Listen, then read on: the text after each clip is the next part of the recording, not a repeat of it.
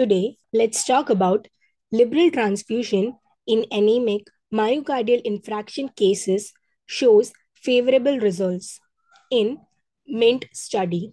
In patients with myocardial infarction and anemia, a liberal red blood cell transfusion strategy significantly reduced the risk of recurrent myocardial infarction or death within 30 days compared with a restrictive transfusion strategy in the 3,500 patient MINT trial. A liberal transfusion strategy may be the most prudent approach to transfusion in anemic patients with myocardial infarction.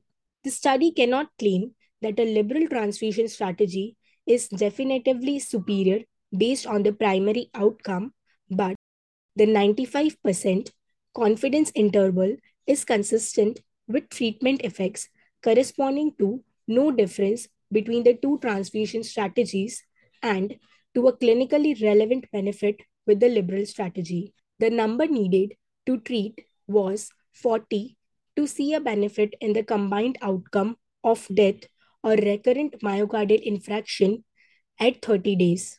The p value for this was 0.07, right on the edge of statistical significance. In contrast to other trials in other settings, such as anemia and cardiac surgery, the results suggest that a liberal transfusion strategy has the potential for clinical benefit with an acceptable risk of harm. While not statistically significant, the results consistently favored a liberal transfusion strategy.